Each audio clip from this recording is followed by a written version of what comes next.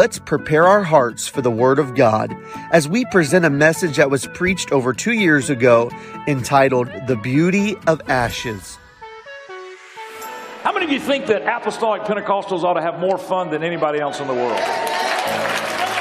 We have more fun. We don't have hangovers. We don't have to go to rehab centers. Come on, somebody. You can get high on God today, and everything from this point forward will be a blessing, not a curse. My. Love this great church and all the families, those that are here present and others that have been here in the years past. What a great group of apostolics it is to belong. I'm so thankful for the family of God. Amen. Aren't you thankful? I know you are. Jeremiah 31 and 40. Jeremiah chapter 31 and verse 40. Jeremiah 31, 40. And the whole valley, everybody say the whole valley, of the dead bodies and of the ashes and all the fields under the brook of Kidron, under the corner of the horse gate toward the east, shall be holy unto the Lord. It shall not be plucked up nor thrown down anymore forever. God can even take land that everybody else has neglected and say, this is holy unto me. Nobody's going to be plucked down. This land's not even going to be thrown down anymore. It's going to be holy. The ashes and the dead bodies. Also looking at Isaiah chapter 61, reading verses 3 and 4. Isaiah 61, 3 and 4. To appoint unto them that mourn in Zion. Everybody say, folks that are in the church. To appoint unto them that mourn in Zion, to give unto them beauty for ashes, the oil of joy for mourning, the garment of praise for the spirit of heaviness, that they might be called trees of righteousness, the planting of the Lord, that he might be glorified. And they shall build the old wastes, they shall raise up the former desolations, and they shall repair the waste cities, the desolations of many generations. There are places that have been desolate for many generations, and God can make something beautiful out of it. You say, well, my dad was an alcoholic, my granddad was an alcoholic, my great-granddad was. You don't have to be an alcoholic. You can be holy unto God. Woo! My. I want to speak this morning from verse 3, and I want to speak on this subject, the beauty of ashes. Turn to your neighbor and say, the beauty of ashes. And you may be seated. Thank you for standing. Ashes in the Word of God was not often looked at in a positive light. In fact, when they would mourn the loss of a loved one, the Bible says that they would robe themselves in sackcloth and ashes. And even in Genesis 18, as Abraham is describing his lowly state as a human in the presence of God, he says in verse 27, behold, now I have taken upon me to speak unto the Lord, which am but dust and ashes. Abraham, in describing the dichotomy between a human being standing in the presence of the mighty God, says that I recognize that I am but dust and ashes. Dust and ashes is the description of our frail humanity. You say, well, I'm still young and strong, Pastor. I don't feel like dust and ashes. You just live long enough. After a while, it'll catch up with you. And your mind will be writing checks that your body can't cash. But ashes in this context is not only representing something of low estate, it is also a representation of something that was. Something that has been destroyed. Something that may have been of value at some point, but is not now. It has a past, but no future. May have been great at one time, but now it's just a heap of ashes. And it is over. It is final. Well, that's the way that man thinks, but that's not how God thinks. Because, ladies and gentlemen, our God likes to make something out of nothing. I love the verse in the Bible that said, He hung the earth on nothing. I mean, you can't even hang a picture on the wall without having to get all the proper tools and the hooks and the this and the that and the anchor bolt and just to hang a picture. And God takes the universe and just flings it out there and hangs it on nothing. What a mighty God we serve. So this whole notion that you've done too much, that God can't use you, is a lie from the pit of hell. Because I've got a God that can make ashes beautiful. When everybody else says it's all over, he'll never be nothing, she'll never be nothing, their life is over. It's not over until God says it's over. And I'm so thankful that I've got the hope of heaven, that you can believe in God, you can trust in God, and regardless of what may be in your past, there is a God that can take nothing and make something beautiful out of it. Oh, hallelujah. In Exodus chapter 9, as Pharaoh is battling Moses in the release of the Jewish people, God says to Moses and Aaron in verse 8, and I quote, "Take to you handfuls of ashes of the furnace, and let Moses sprinkle it toward the heaven in the sight of Pharaoh." I just like that little phrase right there. I'm going to do something and I want Pharaoh to see it. So I want you guys to take your little handfuls of ashes and I want you to just go and stand before Pharaoh. Pharaoh's in this big, beautiful court, most powerful nation, the Pharaoh, the most powerful man in the then known world. Got all the guards and all the magicians and all the people. And here's Moses and Aaron standing before Pharaoh with their little handfuls of ashes. What are you guys doing? What do you got now? We're just obeying God. Here we stand. I'm going to tell you what, God will make you do some stuff that you'll feel like you're going to make a total fool out of yourself. But if you'll just obey God, God will make something out of nothing. You say, oh, I don't think God could ever use me. You have no idea God's going to use you and make something beautiful out of your testimony. You say, but I don't have a great pedigree. I don't have all this stuff to point to. All God needs is a willing vessel. Somebody that'll obey God and say, Lord, if you can use anyone, you can use me. What are you guys going to do with that? We're just going to follow what God said. And they just sprinkle it toward heaven. Just throw it up in the air. Ashes. Verse 9 says, and it shall become small dust in all the land of Egypt, and shall be a boil breaking forth with blains upon man and upon beast throughout all the land of Egypt. And they took ashes of the furnace and stood before Pharaoh. And Moses sprinkled it up toward heaven, and it became a boil breaking forth with blains or scars upon man and upon beast. And the magicians, and I'm not sure how all this happened. I don't know if they were called into the courtroom to try to, put a spell on Moses and Aaron and make sure that this thing didn't actually become what they said it was going to become. But whatever it was, the magicians were neutralized. They could not stand before Moses because of the boils. This is something else I like about God. He does an instant work. They're like, come on, magician, come in here and tell these guys, show them who's got the real power. And they're like, we can't walk. They can't even get out there. They can't even stand before Moses because they're covered with boils. For the boil was upon the magicians and upon all the Egyptians. I'm going to tell you something right now. You and I live this life worried too much about the enemy. Well, I don't want to pray out loud because I'm afraid the devil will hear me. That's why you do need to pray out loud. The devil does need to hear you. He needs to hear you say, great is the Lord and greatly to be praised. He needs to hear you say, there is none that is like unto you.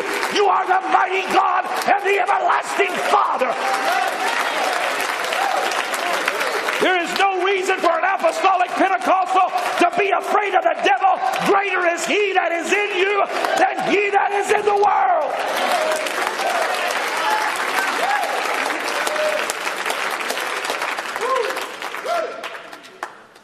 The Lord will neutralize the enemy. They're not going to be your problem. You say, wow, power of God is revealed now because he can make something out of nothing. He just took these ashes, turned something into it. So it is revealed at this point that there is this miraculous transformation that takes place when even ashes are in the hands of obedient servants. But the end result is a plague of boils. It's not exactly the end result that we were looking at. Boils are not necessarily beautiful. But we do see early on that God can take ashes and turn it into something. Then we read in the book of Leviticus, God introduces something to the children of Israel that's called the law of the burnt offering. Twice in the book of Leviticus. Once in the 4th chapter and once in the 6th chapter. He instructs the priest to take the ashes from off the altar. When a sacrifice has been burnt for a trespass and it is taken now, as the Lord instructs, to a clean place in the camp. He said, I want you to take the ashes from the altar and take it to a clean place. Don't discard it. Don't throw it away. Don't go and bury it. Take it to a clean place. Apparently, although the ashes represent what has been given as a sacrifice, ladies and gentlemen, it still has some future value. Oh, hallelujah. I love the way God works. It still has some future value, though you and I may not be able to represent it or be able to even recognize it. So this is the first hint that we get of the forthcoming resurrection of the sacrificial lamb. Because when they crucify Jesus and they execute him in a public humiliation and put him on a cross and he suffers and eventually the Bible says gives up the ghost, they take his body and they put it in a tomb and they seal the tomb and they put a Roman guard in front of the tomb. But on the 3rd day, when everybody else has walked away because surely there's no more value, it's just a carcass. But I'm thankful that there were some people that still came to the tomb to make a sacrifice, to bring their sacrifice of praise, to bring the oil and the ointments. They recognize it's not over when man says it's over. Because the guard was gone and the tomb was rolled away and there was an angel sitting on the rock, sitting on top of the stone. Who are you looking for? He is risen. He is not here.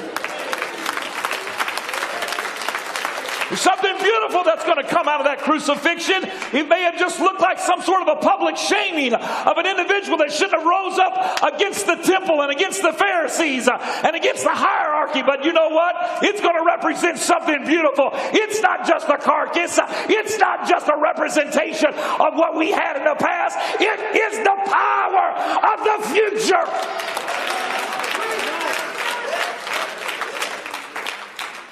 And then we read in Leviticus chapter 6 and verse 6 as we pick up this narrative.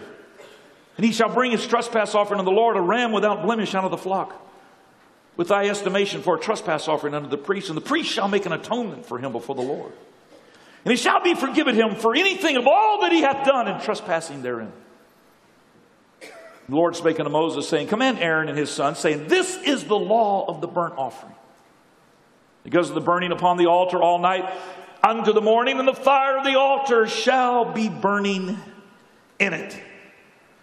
And the priest shall put on his linen garment, and his linen breeches shall he put upon his flesh, and take up the ashes which the fire hath consumed with the burnt offering on the altar. And he shall put them beside the altar. He's even got the priest putting on their linen garments when they handle the ashes. Why are we putting on our good clothes to handle the ashes? I know some of you men are not like this, so I'll just talk about myself. My wife gets on to me because she's like, if you're going to clean the garage, you can't do it in your dress clothes. You got to change pants. You got to change shirts. You're like, da, da, da. I'm like, I know. But I'm going to be really careful. That never works, does it? You end up spilling bleach. You end up getting something on. You're like, I told you shouldn't have had on your good clothes. You would think the priest would put on their bad clothes, not their linen garments to handle ashes. What's up with that? And he shall put off his garments. Okay, now we're changing clothes. And put on other garments and carry forth the ashes without the camp. Now think about this. You got to have on your linen garments, which represented the power of the priesthood, when you take the ashes from the altar. That's a little something you need to put in your brains, because we're going to pull that back out in just a moment. What makes the ashes beautiful is the fact that they came from the altar.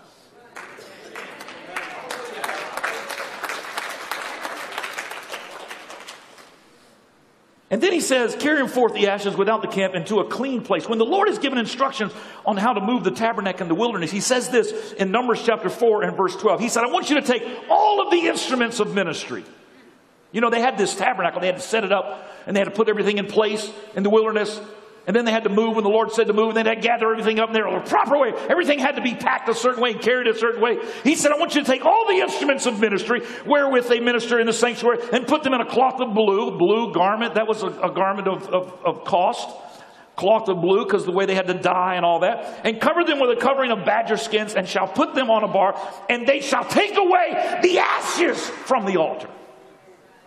Oh, okay, these were probably just buried somewhere. No, and spread a purple cloth thereon. Purple was the color of royalty.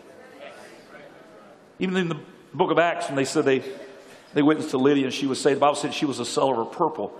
She was a well-to-do lady, renowned. She was able to make the proper dyed garments. This is what the Roman Empire even used for their governors and so forth. They would wear purple. And the Lord says, I want you to spread out the purple cloth for the ashes. Gets even better. Verse 14. And they shall say, or they shall put upon it all the vessels thereon, wherewith they minister about it, the censers, the flesh hooks, the shovels, the basins, all the vessels of the altar, and they shall spread it upon it a covering of badger skins, and put to the staves of it. That's the long poles to carry. And when Aaron and his sons have made an end of covering the sanctuary and all the vessels of the sanctuary, as the camp is to set forward after that, the sons of Kohath shall come to bear it. Now watch this. But they shall not touch any holy thing. Ladies and gentlemen, with all of these instruments of ministry is ashes wrapped in a purple garment that God says is holy. So holy that man should not touch it lest they die. Think about that. These ashes are considered holy. Say, well, what does that have to do with me today? Ladies and gentlemen, we all have ashes in our life. In fact, Job says it this way: our remembrances are like as ashes. We have those remnants and memories of wrong choices and mistakes. We try to get them out of our mind and off of our hands, but yet they linger still.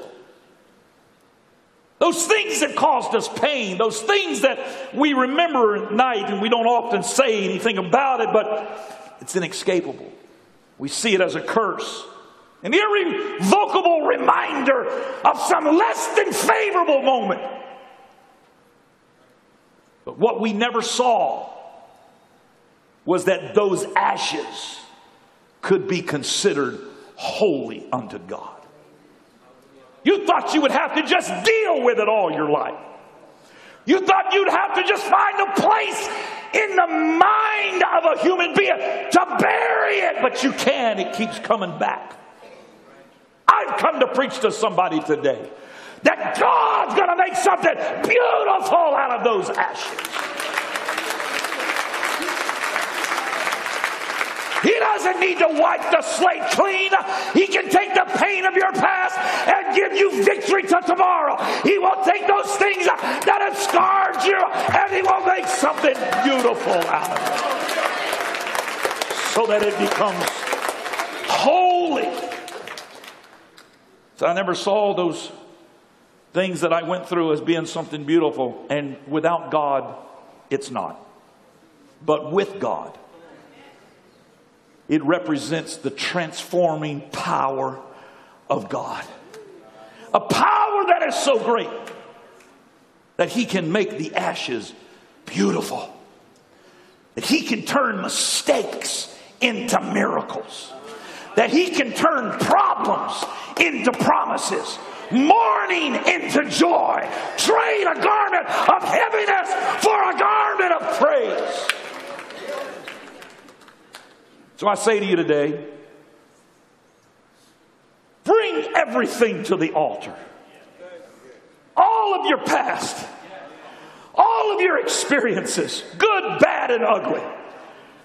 Bring them all and put them on the altar. Because God's going to make something beautiful out of it. God's going to give you a testimony. And you're going to be able to rise up and say, once I was lost, but now I'm found. Once I was blind, but now I see. There's beauty coming out of these ashes.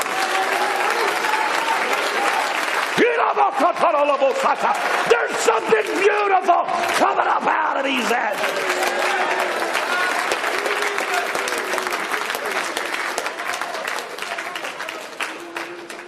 We read Jeremiah 31:40 in our text, and the whole valley of the dead bodies and of the ashes and all the fields under the brook of Kidron unto the corner of the horse gate toward the east shall be holy. The whole area.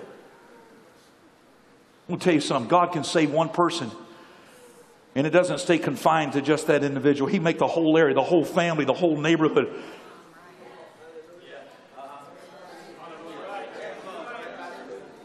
It shall not be plucked up nor thrown down anymore forever. The entire area of wasteland is going to be holy ground. I was telling the folks in the earlier service today, I remember a few years ago when we went down to Puerto Plata, Dominican Republic, and we were building a church in a really terrible neighborhood. I mean, it was all kinds of drug lords and pimps, prostitutes. It was everything you can imagine. In fact, they even told us when you're working on the church, don't leave the immediate surrounding. Don't even go over to the next block. It's too dangerous. When we were actually dedicating the church service, the bus was parked right next to the church. They broke into the bus, destroyed, cracked all the windows during the dedication service. That's how rough of an area it was. We went in there and built a church in the roughest possible area of an area that was already pretty rough. Brother George Long, you remember, don't you? Oh, him and I got down in a neighborhood that just went down into a really tiny, narrow, dead-end area. And I said, I got to get out of here. This place looks too dangerous. He was trying to follow me, and I was in a little truck with a stick shift.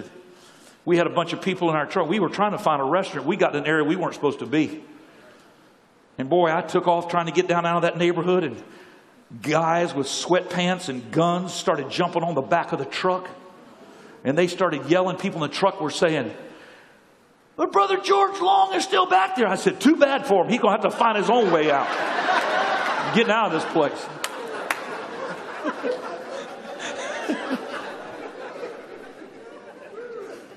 Those guys with guns in their belts, they started knocking on the back glass. I figured I'd just drive crazy and knock them off. They were knocking on the back of the glass and all that. And guys in the back seat were looking around. They're like, they're hollering at us. I'm like, what are they saying? They're saying your friend is still back there. I said, I know that. He'll come eventually. I said, we got to keep moving. Finally, we got to an area where we thought, one of them guys jumped off that truck. They were hanging on for dear life. Had pistols stuck in the waistband of their sweatpants. And I thought, this is it. It's all over. They said, are y'all with the Pentecostal church? And we said, yeah. They said, man, those people are some of the best people. We were trying to protect you.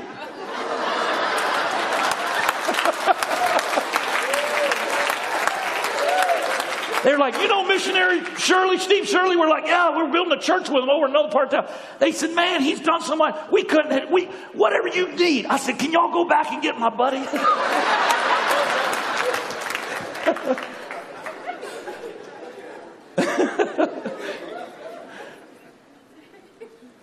A couple of months after we were there building that church, and 3 or 4 months later, and finally 6 months, and then 9 months, Brother Steve Shirley was staying in contact with us. He said, you won't believe what's happened in that church. I said, what happened? He said, every week they're winning people to the Lord. They're winning people to the Lord. They're winning people to the Lord. He said, it's cleared out the whole area. All the drug lords are left. All the houses of ill repute. Everybody's cleaned out. The whole neighborhood is in the church. God can make something beautiful out of a wasteland. He can say, I'm going to build a church right here on this spot to show that I'm God. Whoa, hallelujah. The city council contacted the missionary, Brother Shirley, and they said, the only way we used to know how to control that area is we just limited their power. We'd cut all the lights off, power off. But they said now they've all moved down there. We're redoing our power schedule, and we have decided we're going to designate more light to that area. So you bring spiritual light, and the natural light will follow. That's another whole sermon. Sometimes you got to just believe God's word, and in the natural world it looks impossible. But with God, all things are possible. Last year, we were over in Zambia dedicating a church. We had, a few years ago, said we wanted to build a church in Zambia, and Sister Baisden got on board, and she said, I'd like to help contribute to that and be something we could do in memory of Herman Baisden and his brother Bill Baisden. And so we contacted the missionary. We said, we want to help build a church up in Ndola. We'd never been to Ndola. It's an area up in the northern part of Zambia, up in the copper region, where they mine a lot of copper.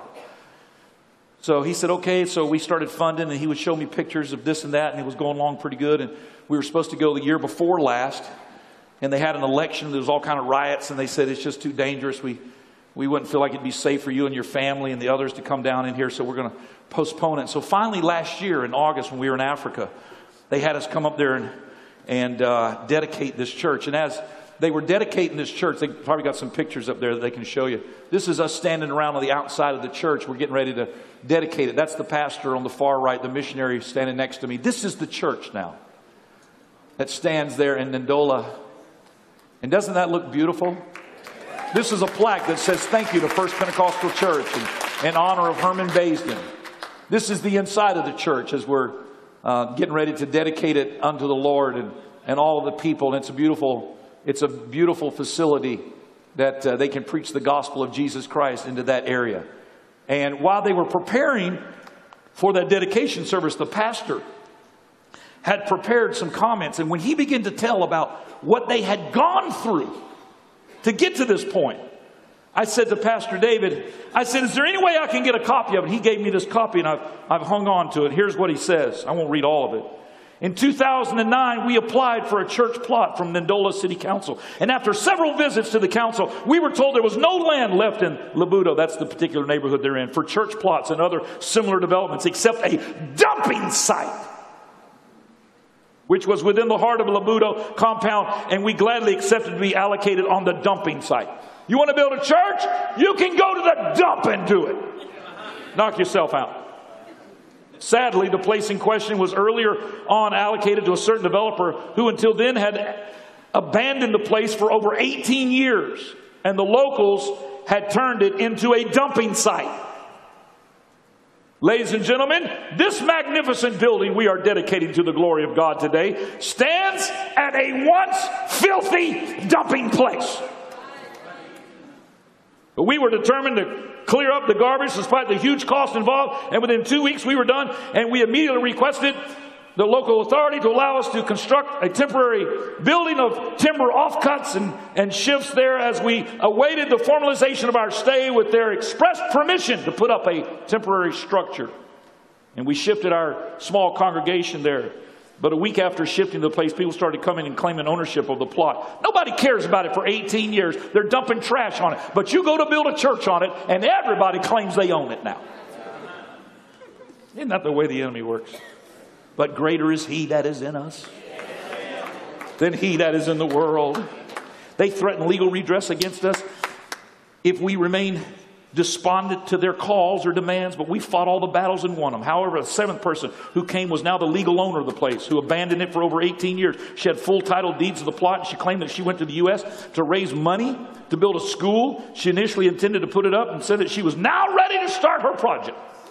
And the church should excuse her for being gone for 18 years, and she was coming to take her land.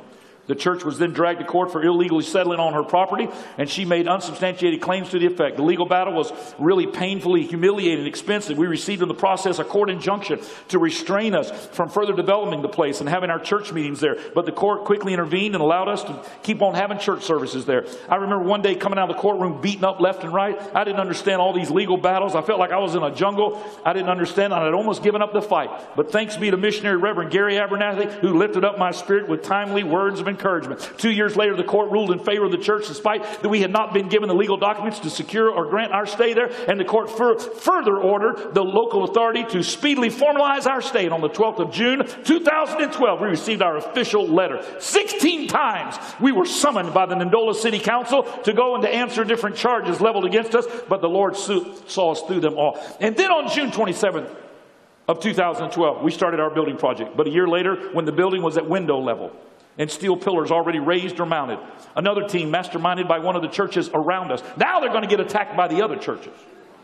Took us to court again, claiming that half of our building had encroached upon their land. And they demanded the immediate demolition of our building. But the matter was resolved within 8 months, and we resumed our work. 6 months later, a team of engineers and unscrupulous city council workers with evil schemes persisted in coming out to our plot, claiming that they had been sent by the local authority to rezone our plot. The move that was in fact against the court ruling. This time around, we received 8 call-outs from various council departments to go and clarify the matter. And in the process, we got 8 demolition notices. The 8th and final one was signed by the town clerk. Watch this. Whose order could not be stopped or revoked by either the town mayor, district commissioner, or the provincial minister. Doesn't that sound like a story out of the Bible? Nobody can revoke this order. We had 7 days to clear everything out on our own, or the bulldozer is going to come do its work after the expiration of 7 days. At this juncture, ladies and gentlemen, we sought the indulgence of the High Court into the matter as we now drag the Ndola City Council to court. And through a court injunction, we restrained them from replanting our church plot. And a year later, the court secured our stay here and warned the council of stern action. The city council, if they ever again went against a court ruling over our land.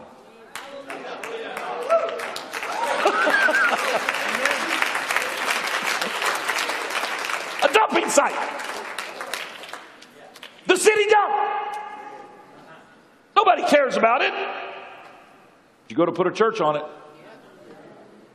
and you raise up all kinds of spirits. But the High Court, ooh, hallelujah, said, don't ever mess with them church people again.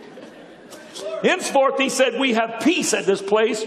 We are unmovable and unshakable. Distinguished guests, ladies and gentlemen, the church has undergone great trials, persecution and harassment. But despite all that we have faced, we remain united and focused and determined more than ever before. We have not lost our direction, our enthusiasm, our zeal, or our tenacity to work for the Lord. We thank God that all of these excruciating plans and all of the pain of the past has catapulted us to where we are today.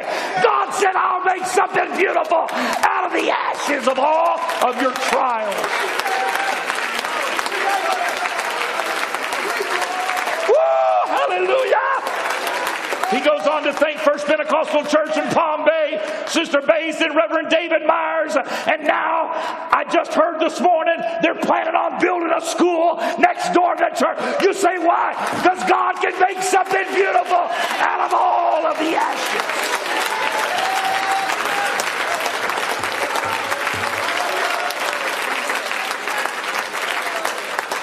They shall build the old waste, they shall raise up the former desolations. They shall repair the waste cities, the desolations of many generations. You thought the stuff you went through was just life.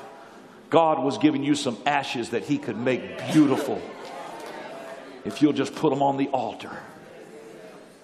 There are three things that make ashes beautiful. The first is that it's a testimony to the greatness of God. How can you explain a little church taking on the city council of a large city in the copper region of Zambia? How do you explain that? To where the high court of the land warns the city council, don't mess with these people anymore. You tell me that God is not working on behalf of His people. And in the midst of all of that, in a city we've never been, and in a people we've never met, God puts it on the heart of this church to help them. And He said to me, I believe if we'd never gone through this, the Lord never put that on your heart, and we would never had a building there. But because the church working together from across oceans.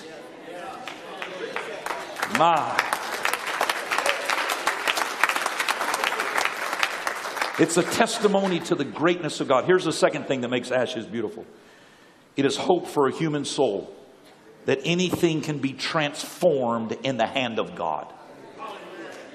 I don't care if you're a drug addict living under the Melbourne Bridge. He can transform anything in the hand of a mighty God. I don't care if you're a multi-millionaire and you've had 12 wives and you own an airplane. God can make something beautiful out of any situation. You've not gone too far, but that God can save you and make something beautiful out of the ashes. You may be facing divorce. You may have a child that's strung out on drugs. I've come to tell you, there's beauty that's going to come from those ashes.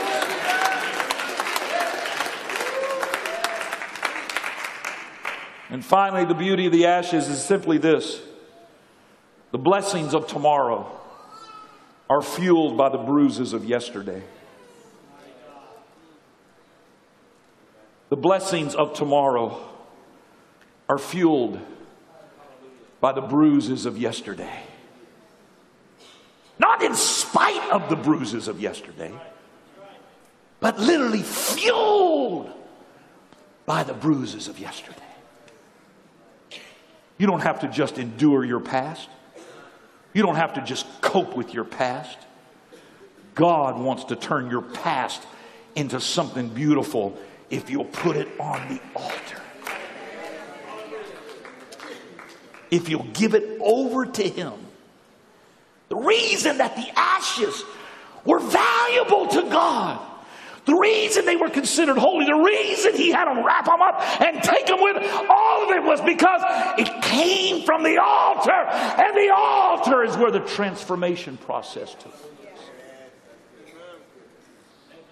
And there's something beautiful about even the remnants of a transformation process. That God says we're not going to discard it. So ladies and gentlemen, if you'll put your past on the altar, it'll become holy to God. It will become an instrument of praise. And you may come to a Pentecostal service and not understand why people shout in church. It may not be beautiful to you, but that's because you don't know the ashes that it came from. Good God Almighty. You see Brother Reyes running the aisles and you think that crazy guy from Puerto Rico, he must have lost his mind or something. But you don't know the ashes that his praise comes from. You see people stand up and shout and say, glory be to God. And you think they need to learn how to be a little more distinguished. You don't know the ashes that their praise has come from. Somebody claps their hands. Somebody dances before the Lord. Somebody shouts unto God with the voice of triumph. It may offend you, but it's beautiful to God. It's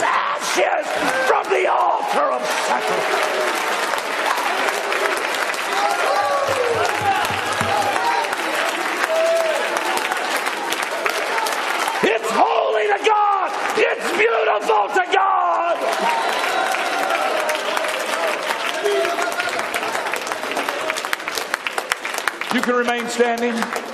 So you may not understand the worship of the First Pentecostal Church in Ndola, Zambia.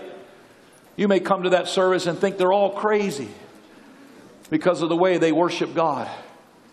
Turn it up loud. Turn it on strong.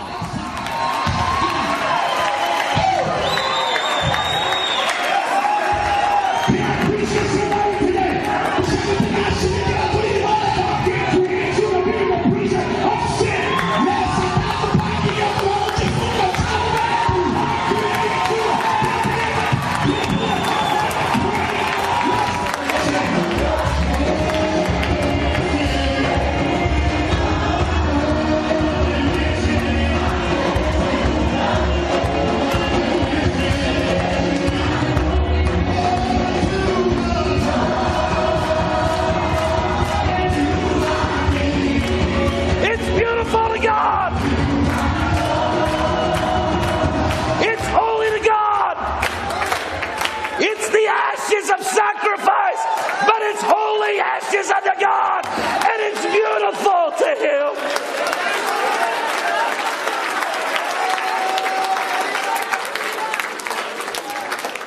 The old song says, I'm trading my sorrows, I'm trading my shame, and I'm laying it down for the joy of the Lord. I'm not running from it any longer. I'm just going to lay it down on the altar, and I'm going to let the fire of God's Spirit, I'm going to let it burn it and transform it and give me beauty. When there was nothing but pain.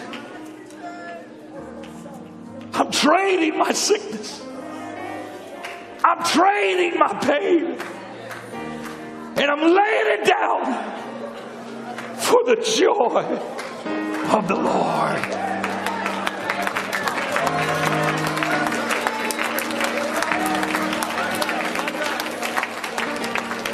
I told Sister Baisden, the ashes of the pain of her losing her spouse has become beautiful because there's a church in Ndola where people are worshiping God. I told Sister Massa this morning, the pain of losing Joe and the ashes of that pain is beautiful because there's a medical clinic in Haiti because of that. I don't know what you may be going through today, but I've come to tell you that there's a God that's going to make something beautiful out of those ashes. What do you want God to do? Why don't you bring it right now to this altar? What do you want God to do? What is it that you need that only God can do? You got to come on and bring it to the Lord. You got to come on and put it down right now on this altar. You've tried to finagle it on your own. You've tried to deal with it. You've tried to just be strong. This is not the time to be strong. This is a time to bring your sacrifice of praise and put it on this altar right now. Oh, that's beautiful. People coming from all over the building. Make your way down to this altar right now. I want you to put it on this altar, and the fire of heaven, the fire of Pentecost is going to come down, and it's going to consume your sacrifice, and what's going to be left is ashes that are holy unto God. Come on, would you lift your voice right now? It may be a family situation. It may be a sickness in your body. Come on. Let God make something beautiful out of it. That's it, that's it, that's it. I'm putting it all on the altar today. I'm trading my sorrow. I'm trading my shame. I'm laying them down for the joy of the Lord. Yes, Lord, yes, yes.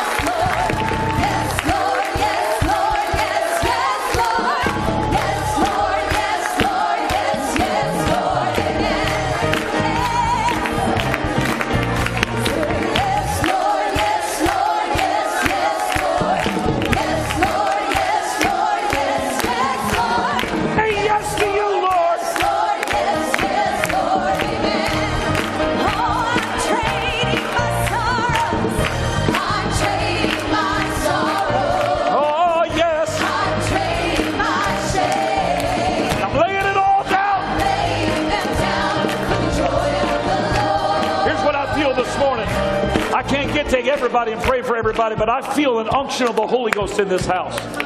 And I need you to help me this morning. If it's appropriate, whoever you're standing next to, I want you to turn right now, and I want us to pray one for another. I want you, if it's appropriate, to put your hand on their head. I want you to put your arm around their back. Whatever you can do, make contact. And I want us to pray the prayer of faith right now in the name of Jesus Christ. Let's hold off for just a second. I don't want there to be any noise except the prayers and the praises of God's people.